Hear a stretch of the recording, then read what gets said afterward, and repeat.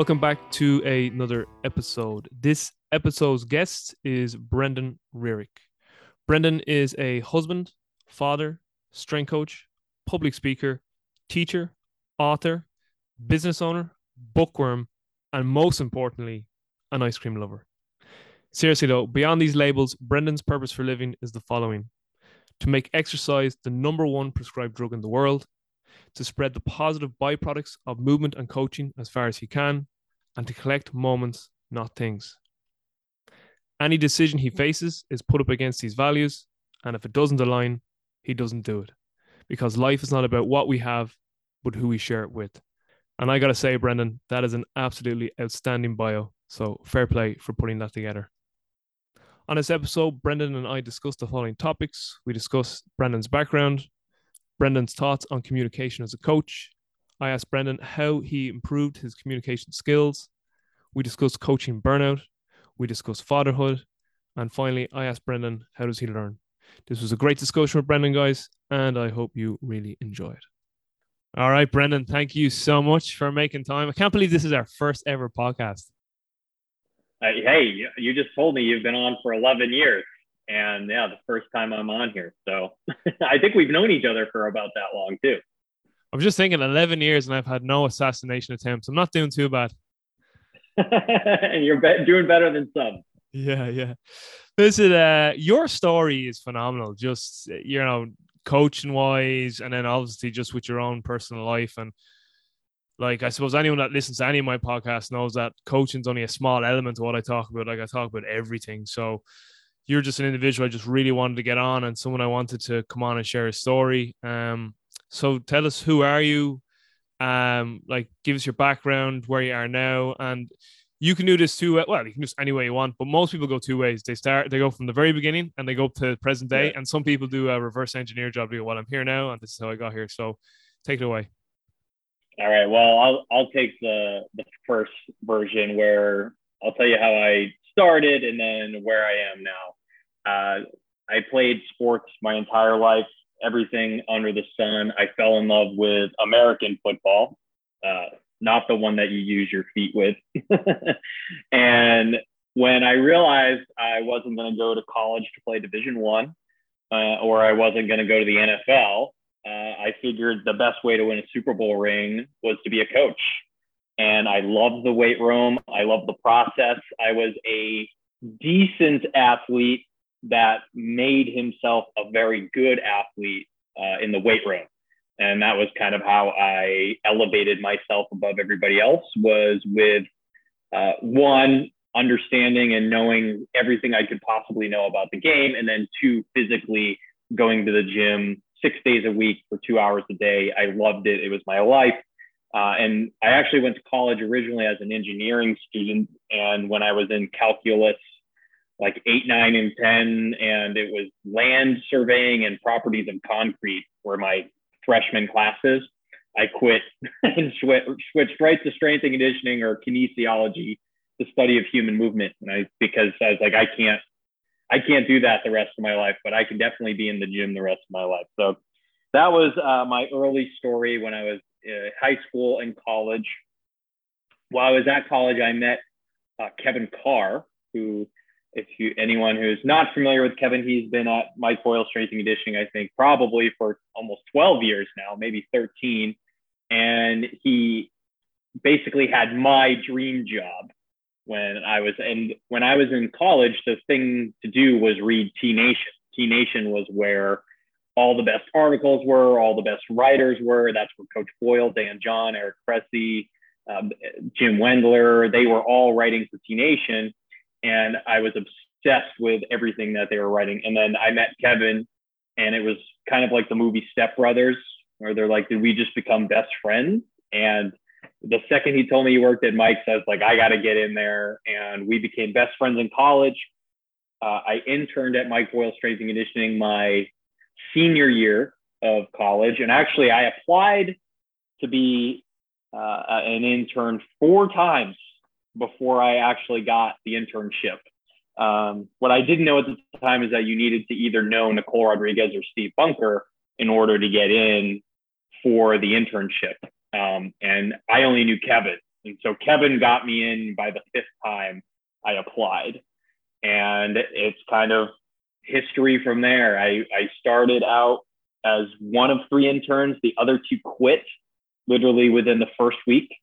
And there was a 6 a.m. group in the morning that nobody wanted to take because it was at 6 a.m. And Bob Hanson said, hey, Brendan, if you want to work, I'll pay you $20 to take the 6 a.m. group. And I started working there within 3 weeks, maybe 4 weeks of my internship because nobody else wanted to take that group.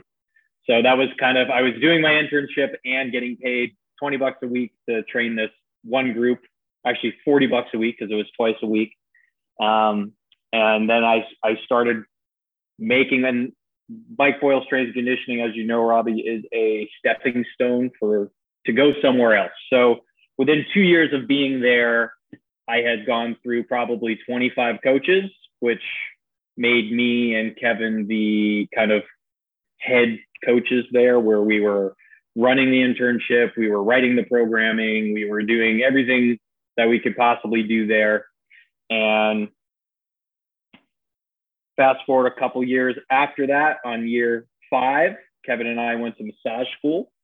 And we opened up our own massage business because we saw the need for more hands-on work. And we didn't necessarily want to go back to PT school. We wanted to still be able to work. And PT school would have meant we'd have to quit Boyles and pay around $150,000 to $200,000 to go back to school. And it was just not something we wanted to do. So we did night school for massage therapy. We did that for 18 months at night after work and on all our weekends. And then that led us to opening Movement as Medicine, which is still in existence today. I think that's on year 8. So that lives right inside of Boyles. So we look at it as a feeder system, or we bridge the gap. So you come in, see us, we work on your shoulder. Does your shoulder move better? Yes or no?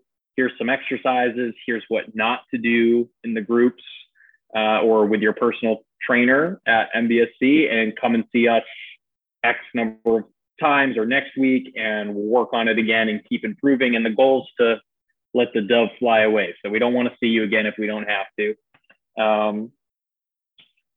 From there, we're on year 7 at MBSC. I have we'll just say life-changing event. I don't want to, well, we could talk more about that if you'd like. I have a life-changing event. I moved to California, give up my stuff at MBSC, moved to California. I kind of reinvent myself, and then I reinvent my business and start one-on-one training in San Francisco. And I've moved all around the Bay in the last 7 years. Right now, I live about an hour east of Oakland, where I run. I do about 30 sessions a week out of my garage because of COVID, right? And that's usually a lot. It's a lot of people's answers now in the last 2 years. I do this now because of COVID. So I train a good amount of people out of my garage. I do some online training. I work with a high school football team. We are in the midst of that, American football. So I'm kind of coming back full circle. That's what got me into it. I didn't work with football at all for the first 14 years of my career. And now I'm the strength and conditioning coach of a high school football team. I will win a Super Bowl someday, at some point, somehow. I don't know how that's going to be, but it'll come. It'll come, and I'm just playing the long game. So that's what I'm currently doing. There's a lot of other little businesses and products and stuff like that sprinkled in throughout the way. Again, I had a couple major life events, both physically with my health and also with my family. I have a 7-year-old daughter now, and that's where I'll leave it. I think that was probably a good 5 minutes. So whatever jumping off point we're going to go from there, I'm happy to dive deep. No, that's brilliant. Just a little follow-up to your NFL aspirations. Do you have a particular team that you want to win that Super Bowl with? No, I just want the ring, and I want to know what the experience is like. I'm a Patriots fan, and I would love to go back and live in Boston because I'm still on the West Coast. But but I don't like the weather there. So I don't know. It might be a warm weather team now. I don't really care though, as long as I get one. So not the Detroit Lions. That's what we're saying. No, probably not the Detroit Lions. They haven't won one in maybe ever or a while. They've never won a Super Bowl. Yeah, never. I didn't think they had, but no, they never. No, it won't be the Detroit. Hey, you know what? If they come knocking, though, I'm not gonna say no. Yeah, what's it? The head coach Dan? Is it Dan? His name's escaped me now. Campbell, Dan Campbell. Dan Campbell. So Dan Campbell, if you're listening, Brendan's willing to give us service. So just with regards to sticking with your coaching journey, you know, you're very, I suppose, the most simplest way to put this is we talk about the science of coaching and we talk about the art, and you know, and again, that's a very simplistic way of looking at it. But you, from just me looking from an outside perspective, you really seem to have evolved your own sort of processes with regards to this art of coaching, you know, human communication. And so do you just want to touch on that? Like, how have you changed? How have you evolved? What have you, like, reflecting back from where you are now to when you did start as an intern at Boyles, what has changed in your coaching? I think the biggest thing is in the beginning of my career, I was very X's and O's, very, let's write the perfect program. I would spend hours and hours of my time on writing the perfect program, which we know doesn't exist, but I thought it did. And I would not spend enough time on my intangibles, or what you're calling the art of coaching. I've always been personable. I was the captain of my football team. So I've been a leader. I know how to lead, but I didn't know how, and I knew how to lead from a do as I do perspective. So I could show you how to lead with my actions, but I didn't know how to tell you or explain it. And I didn't really use my voice very much. And the enthusiasm was probably where I lacked the most at the beginning of my career. So like all day, again, I could come in and I could put the program on the whiteboard. I could watch you move and I could fix your squat. I was really, really good with that stuff. But when it came to like getting people motivated, the Nicole Rodriguez clap, like, let's get people going. Let's influence or motivate. That was not my cup of tea. It's still not my forte. And it's something I've had to work on a lot and almost force myself into those uncomfortable learning opportunities and positions.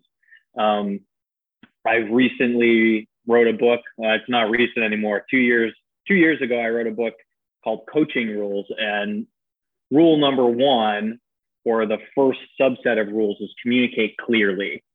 And that was definitely something I had to learn, and I've had to continue to learn, and I had the most trouble with, because I loved the science. I loved watching people move and then watching them move better, but how to communicate that in a proper way, and then in a way that influences and motivates people to do those things. So I was very much, I would say 90% science in the beginning and 10% art. And it was just based off of my personality and being able to kind of connect with people.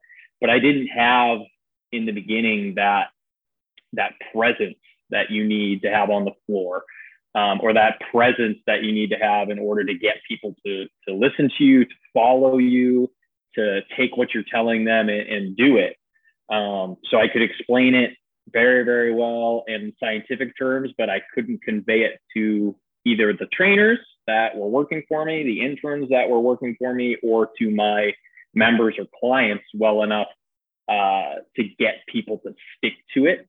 So that's probably what I've spent most of the last 10 years working on, because the science stuff came to me real easy. That's what I was obsessed with. That's how I trained myself for football. And like I said, I was reading every single article and book, Mel Stiff, super training.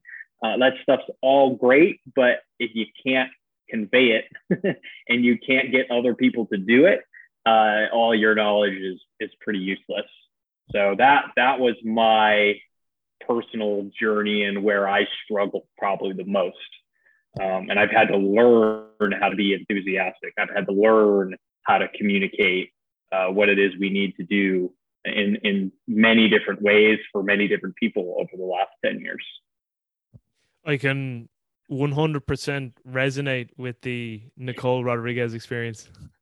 Because and in fact, like Nicole, I said this to multiple people, like in terms of coaching, the ability to convey a message to an athlete, the ability to demonstrate and communicate, she is like up there with the best I've ever seen. She's absolutely phenomenal, and without question made me a far superior coach as well.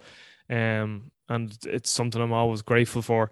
Like, don't get me wrong, and she'll definitely say the same thing. Like we used to butt heads all the time and kill each other because we're both very stubborn personalities, but that's her way of showing her love for you. Like if she didn't think you were worth the time, she'd never she wouldn't bust your balls. Like, and I'm forever grateful to her, and she's a phenomenal coach.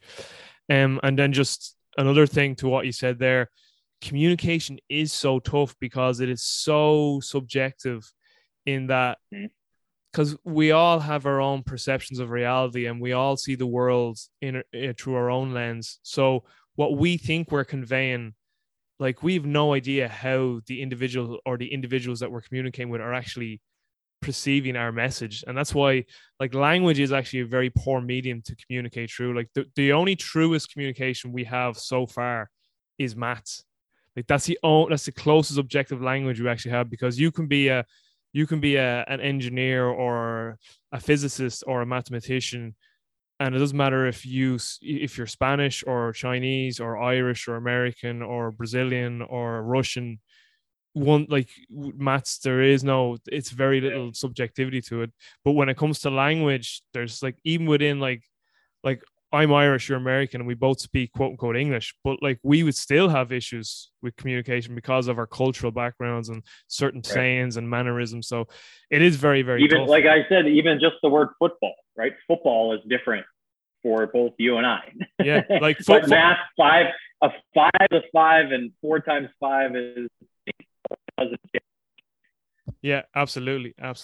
So and then finally with that, Brendan, like, is there anything specific you can tell us that you did to improve that over the last 10 years or so? Is it just something that, did you read more literature on it? Did you attend any sort of courses on it? Like, did you, like, what did you do to invest more time and energy into developing that aspect? So reading was number one. That was the easiest for me to just start diving into the communication books and aspects of training. Really, it's psychology more than it is actually communication. It's psychology is what I dove into. There was no communication courses that you could take 10 years ago. Now there is with Art of Coaching with Brett Bartholomew. My wife Jenny has a course that's called Fit to Speak. I did take public speaking courses, and I did do Toastmasters. So those were very, very helpful. So Toastmasters is pretty much free. It's like $100 a year, and you go once or twice a week, and you stand up there and you present and speak on different topics. It just gets you comfortable with being in front of a group. I did do Tom Plummer's speaking course. And so I did do a couple courses, but they were public speaking courses. But again, that's your ability to communicate your message and, like you were saying, persuade an individual who might have a different belief than you or might have different perspectives, or because that's essentially what we're trying to do. We're selling. Nobody likes the word sales, or they don't want to be selling, but essentially you're selling your program and what you believe in, your philosophy, to the other individual that you need to get to buy in. And then that's where you get the benefit. The other thing that I did was I'd film myself and I would watch myself coach. So actually in the book, Coaching Rules for Communicate Clearly, I encourage everybody to watch yourself coach, film yourself coaching, pay somebody to take a video of you doing a group session, take a video of you doing a personal training session. The other thing you can do is you have YouTube videos. You can watch YouTube videos of yourself coaching and say, hey, I need to work on this. I need to eliminate filler words. I need to end things in a statement instead of an inflection. We have a course, Certified Functional Strength Coach, where you come and take the course the full day, and then at the end you have to present. I call them the 4 Ps, right? So you have to prepare for the course. That's number one. So you got to come prepared, but then you need to participate, practice, and perform.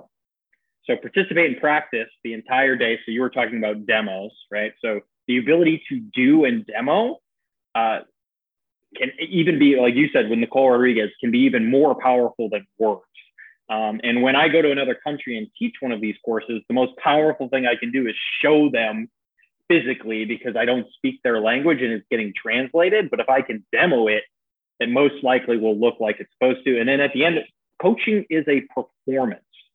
And if you want to get better at performing, you watch your performance, or you have somebody else critique and watch your performance. So I really highly recommend people taking a video or having somebody else video them, just like we would tell a professional athlete to watch tape on themselves, or watch a game, or like watch game film.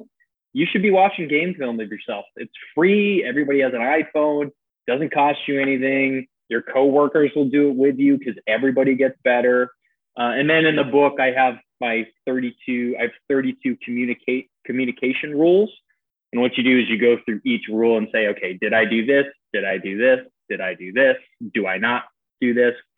And then pick the top 3 things you need to improve on. So again, you need better posture, you need to project your voice more, and you need to use less filler words, right? So that might be your 3 out of 32. And everybody's going to be a little bit different, have different things that they could be working on. So I did it kind of organically. I never set out to be like, film me and then I'll improve on this. Every time I would present for Mike's mentorships, or I would present at a CFSC, or I would present at Perform Better, I filmed myself or had somebody film me, and then I watched it over again. Every time I used to do podcasts, I would listen to the podcast over again and write down what I could have improved, XYZ, I need to do less of this, I need to explain this better. So I think Mike, it was Coach Boyle, I believe he said that one of the best things that he ever did to become a better coach was write and speak. Because when you write and speak, it forces you to logically or to pare down all of your thoughts and beliefs into a simple, consumable form. So I guess short answer, or sorry, that was a long answer. In short, read books on psychology, maybe take a presentation course, or go to Toastmasters, where they actually teach you and give you feedback on your ability to present. Watch game film of yourself, and then start writing or presenting, because it'll force you to logically, or to, again, simplify your message in a way that you can convey it so that everybody can consume it. And again, this took me, I'm on year 14, so don't think this can be done in a year. But those were probably the 3 or 4 big things that I did to improve my communication. And then imposter syndrome is a real thing. I just want to take a note on that. Is I think anybody who's actually good at what they do has imposter syndrome, because imposter syndrome means you care, or you give a shit about being better, or about the product that you are providing. So don't be afraid of imposter syndrome. Everybody who is really, really good at what they do has it. I still have imposter syndrome. Sometimes I think I shouldn't be on this podcast. I shouldn't be standing up here presenting. I shouldn't be the high school strength coach. I don't actually know what the hell I'm doing. Those thoughts come up sometimes, but it's very real. That means you care. So keep pushing through, and you will get better. So I had a lot of imposter syndrome early on in my career. And I had to come to the realization that imposter syndrome just means that I care a lot, and I care a lot about being better and being the best I can be for my members, my athletes, and for the industry, and for myself and my family. So a little side note there, because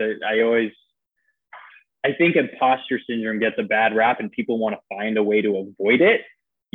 If you're any good at what you do, you don't avoid it. You embrace it, and you use it as motivation to get better. So imposter syndrome is cool with me because I have it. And so does anybody who's really, really good that I've met in this industry, but really any industry has it, because it pushes you to a whole new level. Then you find out that nobody knows anything. Nobody has a clue what they're at. Yep. It comes full circle. Yeah. You find out everybody has no idea what. We don't really know what we're doing. The answer is, it depends. The answer is always, it depends. Or well, Stu McMillan would say that at the start to every answer, it depends, and then we'll have our conversation. It's funny with imposter syndrome. I don't know why, but that apparently that drives Brett Bartholomew nuts. He's like, it's not imposter syndrome, it's imposter phenomenon. He's like, syndrome means you have a disease. Yeah. He calls imposter phenomenon. Well, I haven't heard him say that. I like that. Okay. Yeah, I heard phenomenon. Yeah, I heard him say that ages ago, and I was like, I actually never. Yeah, so I never actually really looked into it. It's like, is he technically correct now? I couldn't fully say right now. So, but reframing it, right? Reframing it into something that's more positive. Yeah. Finally, on the on sort of the coaching thread that we're on here, I actually was speaking to Anthony Donskoff yesterday, and just obviously speaking about Brett there, because this will kind of incorporate a lot of the work he's put forth over the last number of years. Coaching, if you want to call it in quotations, burnout, so the longevity of a coach. What have you done? You said 14 years now, you're into your journey. What have you done so far in that 14 years to try your best to maintain that sense of fulfillment day to day while coaching? Because no doubt, like anything, life is about contrast. So it's absolutely a fruitless endeavor to try and be good and happy all the time, because if there wasn't bad and sadness, you would have nothing to contrast against good and happy. So they're completely they're necessary emotions. Everything is necessary, because you need that. You need those contrasts to be able to navigate through life. So they're necessary. So basically the point I'm trying to make is, you stop trying to make everything good, because that's just not the way the universe works. The universe needs contrast. But just in terms of maintaining that sense of fulfillment, and I'm purposely not using the word motivation. I don't want to say, how do you stay motivated? Because really, like, motivation is so superficial. It's like what we're always looking for is purpose and meaning and fulfillment and contentment. Happiness is just an emotion like sadness. They're fleeting. What we're really looking for is that meaning and purpose. So how have you sort of navigated that, in your 14th year of your journey? Wonderful book, by the way, Motivation Myth. If you've ever read Motivation Myth, basically it's not like you said, motivation is fleeting, right? Like, I go to a Tony Robbins event and I'm like, yeah, let's go Monday morning. Yeah. By Wednesday, I'm like, Friday, I'm like, I'm the same exact person again. Right. It's the process, right? It's the process and the plan that keep you going, and the process, plan, and purpose, right? You mentioned purpose. So that's Viktor Frankl's Man's Search for Meaning, right? What is the purpose? So, I have burnt out,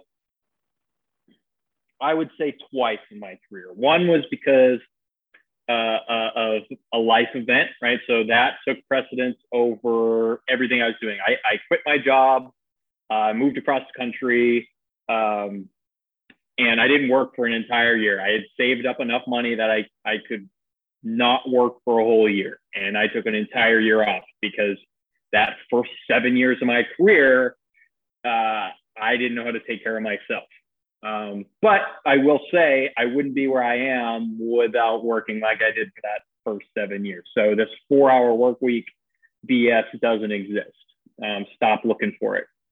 Now, there was another time about 3 years into my career where I was literally working from 4 a.m. till 9 p.m. and nobody made me do it except myself.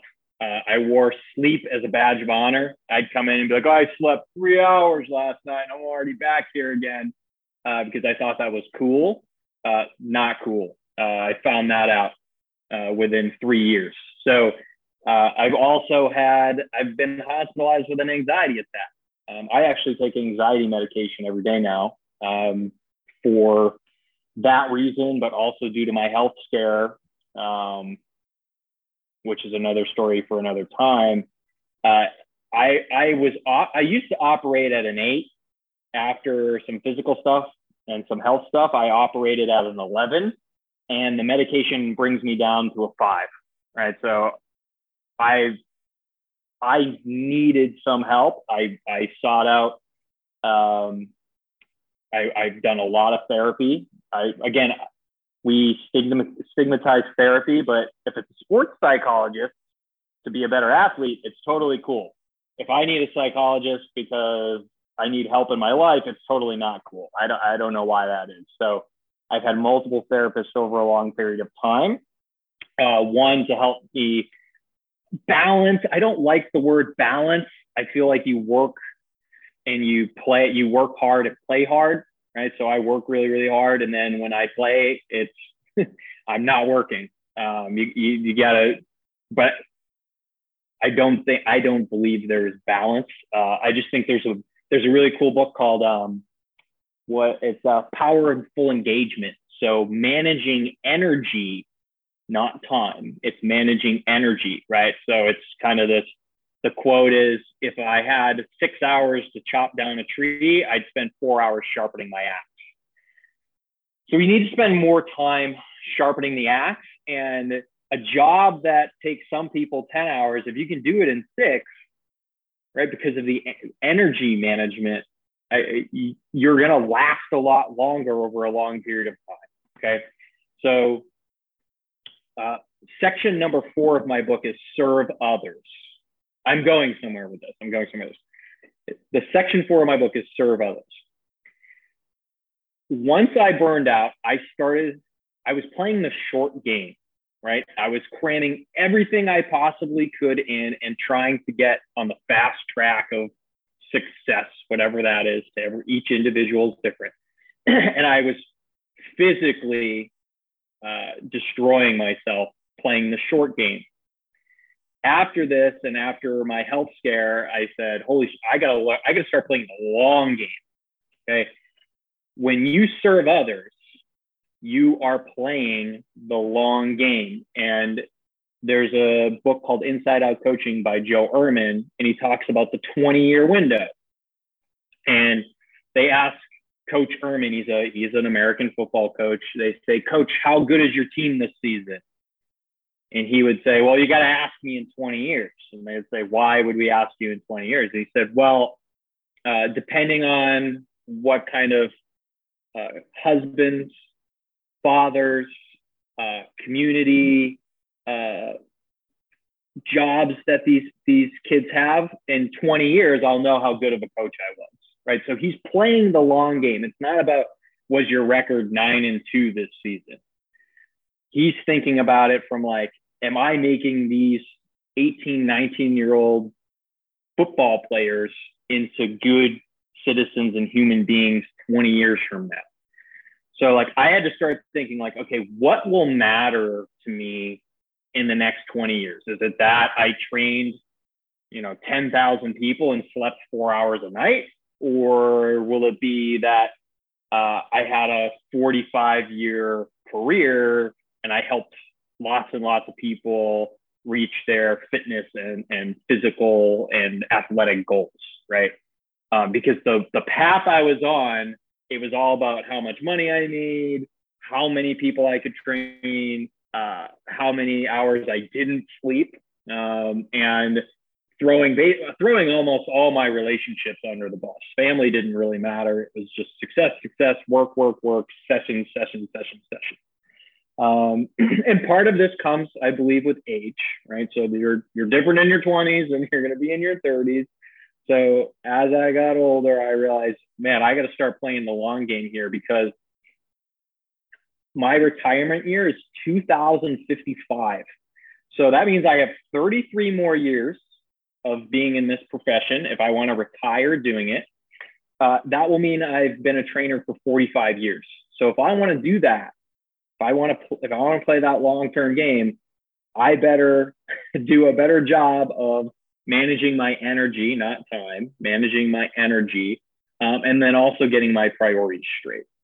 So that was a big enlightening, and I had to have a personal health scare and a serious life change. Some people would call that rock bottom.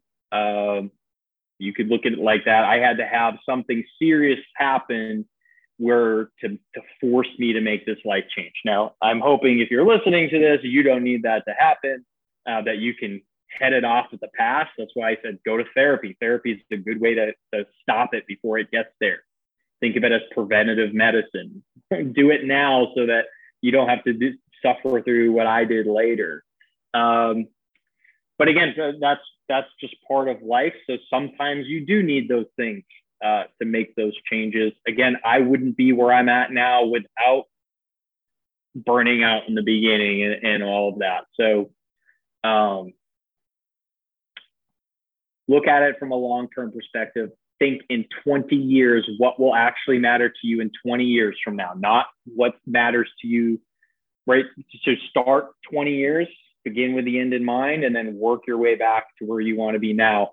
One of the practice exercises I suggest in the book is to write your own obituary, right? Think about, like, what do you want people to say about you? The other one I use is, what do you want people to say about you at your retirement party, right? So when I'm at my retirement party, I want hundreds of clients to be, around and then saying, like, thanks for changing my life, blah, blah, blah, blah. Like, I don't, like, the people with 1,000, 100,000 Instagram followers and looks really, really good in spandex, they'll be gone out of the industry in the next 3 years. I've got 33 more. Like, time will catch up with those people in their bodies, and they won't look how they look anymore. And your followers they'll be following somebody else. Like, I don't worry. I don't spend my time with the social media influencers. I don't let them bother me. Like, they'll be in and out of the industry like that. And, the next one's coming up, and the next one's coming, and the next one's coming. So I will be here for the next 33 years. So again, play the long game and let that determine the short game. Don't play the short game because it's a very, very quick way to nowhere. So that would be my suggestion. That was my personal journey. And again, I don't suggest serious life events or burning out if you can avoid it, but just know it when you serve others and you give yourself away. Coaching, again, is a performance, and you give yourself to somebody. Just know that you've got to try to fill up your cup as well, because you can't pour from an empty cup. Great stuff. Great stuff. Really appreciate that answer. How has fatherhood changed you?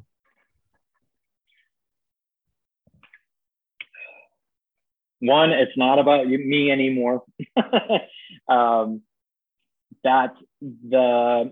energy management, that's the toughest part, I think, about being a parent or about fatherhood.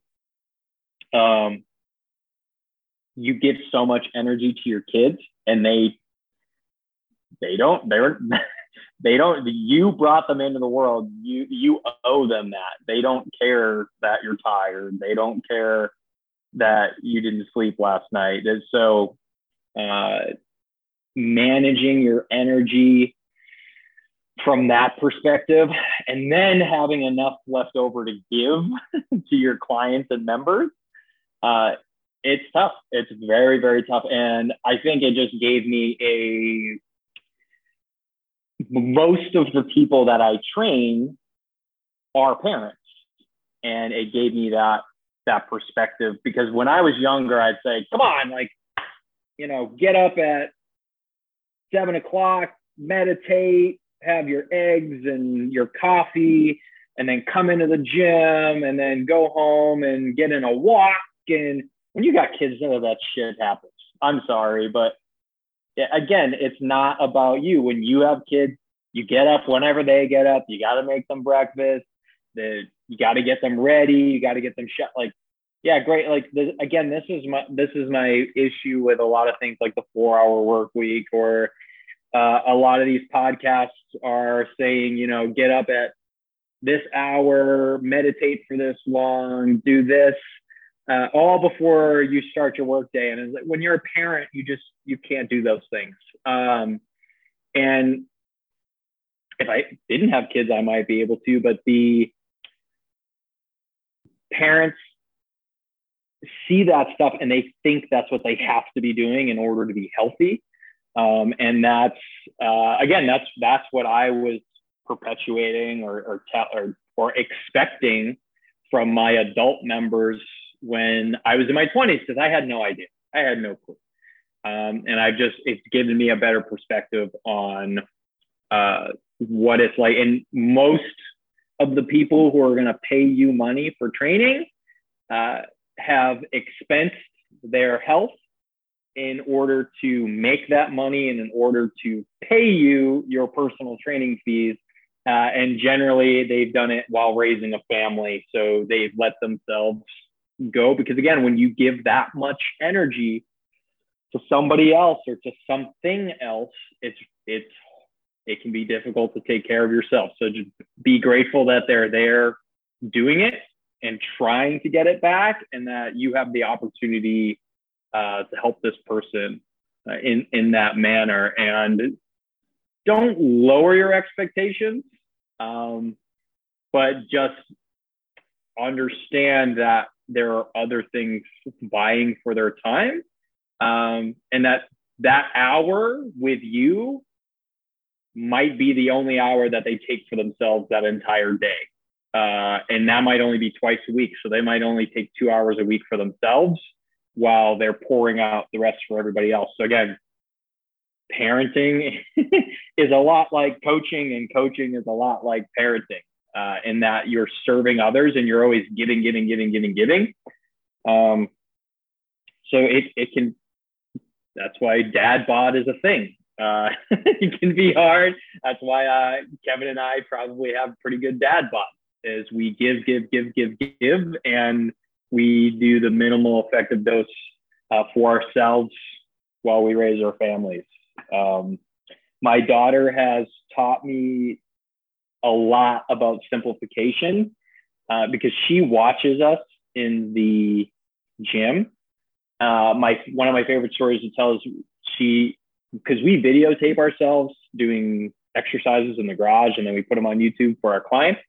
So she loves to take videos of herself coaching. And she set up all the hurdles in the gym, and she goes, okay, well, over here you have option. If you can't do this, this is the option you have. And over here, if you want to make it harder, this is a challenge. This is a challenge over here. And I was like, oh my God, options and challenges are so much better than regressions and progressions. So much better. Like, our clients are like, what's a regression? What's a progression? Like, it's just trainer talk. But my daughter was smart enough to know, like, oh, over here we have an option. Over here we have a challenge. And I'm like, genius. So now I just use options and challenges. But it's stuff like that a child who like you were talking about, sees the world differently, and everything is novel and new, and they simplify and they take only the essential.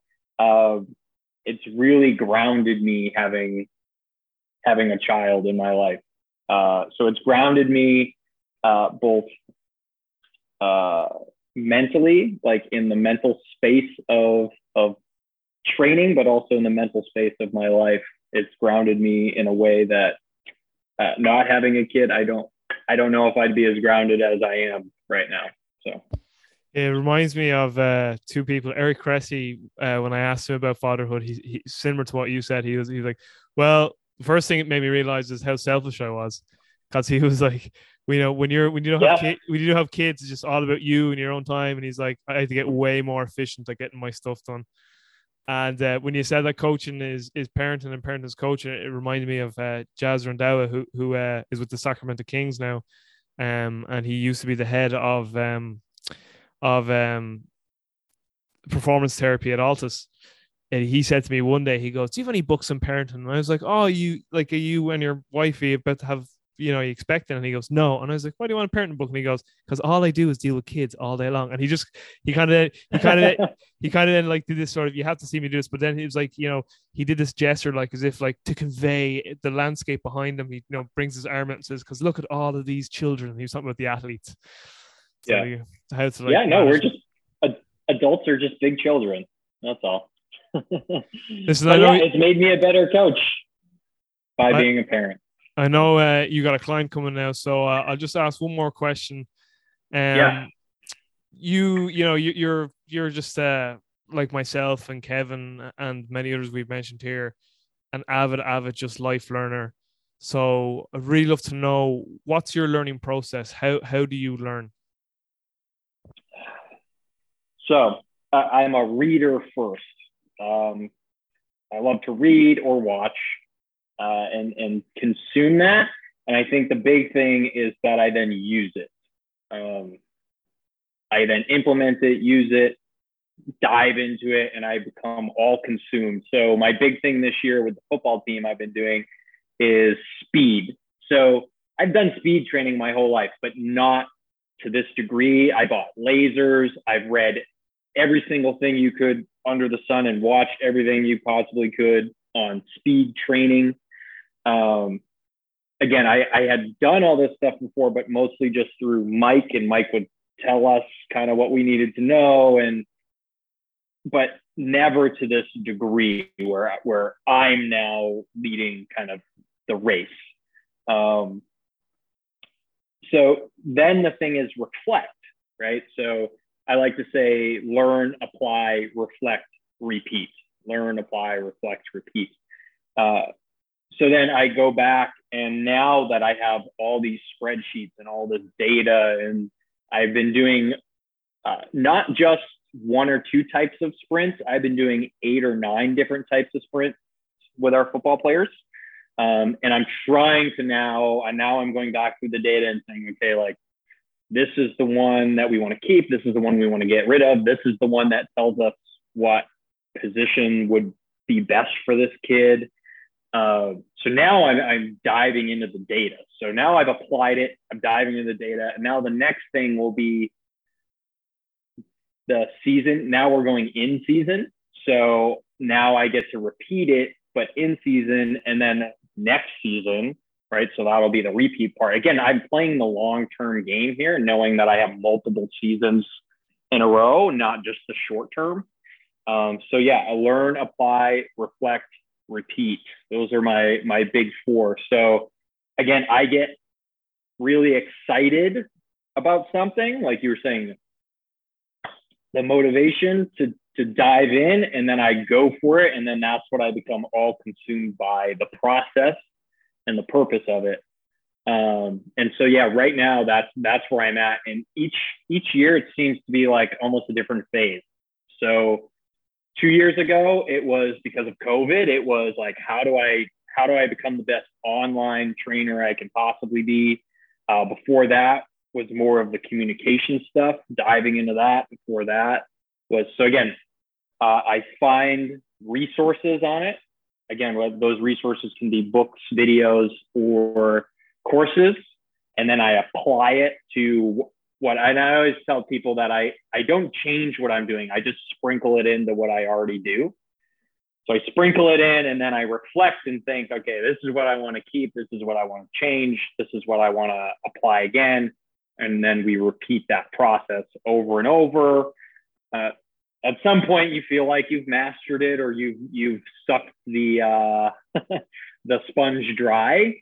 And I'm not there yet with speed training. I mean, I don't think I've sucked communication dry or programming dry, but like I have a pretty good handhold on those. And I think when diving deep into something like, for example, speed, it makes my communication better. It makes my programming better. So that's kind of how I operate. Not that I pick one thing, it's that something comes to me, an opportunity comes to me, and I dive all in, and I'm obsessed right now with figuring out how to make football players or athletes faster. I really like that. So you're a learn, apply, reflect, and repeat. That's a lovely like loop. In my head, I see like John Boyd's OODA loop, and I just like replace it with your one. It's a nice loop you got going there. You should definitely try or get a copyright on that and have it as a t-shirt. I should. I actually, every time I sign a book, that's what I sign the book as Learn, Apply, Reflect, Repeat. Thanks for reading, Coach Brendan Rearick. That's brilliant. So Brendan, and the real life of a coach, you have a client coming in 6 minutes. So just for the listeners, where can they find out more about you if they want to connect? The best place is, so if you type in @Coach Brendan Rearick, that will bring you to all of my social medias. If you want to connect with me personally, the best way to do that is brendanrearick@gmail.com. So brendanrearick@gmail.com. Don't DM me. I use social media to post stuff. I don't really go on it and talk to people or comment or anything. I just post stuff on there for the websites and all that. So, or brendanrearick.com works as well. brendanrearick.com or brendanrearick@gmail.com. Great. So I'll have all that linked up in the show notes. So for everyone listening, until next time, take care, be well, and stay strong.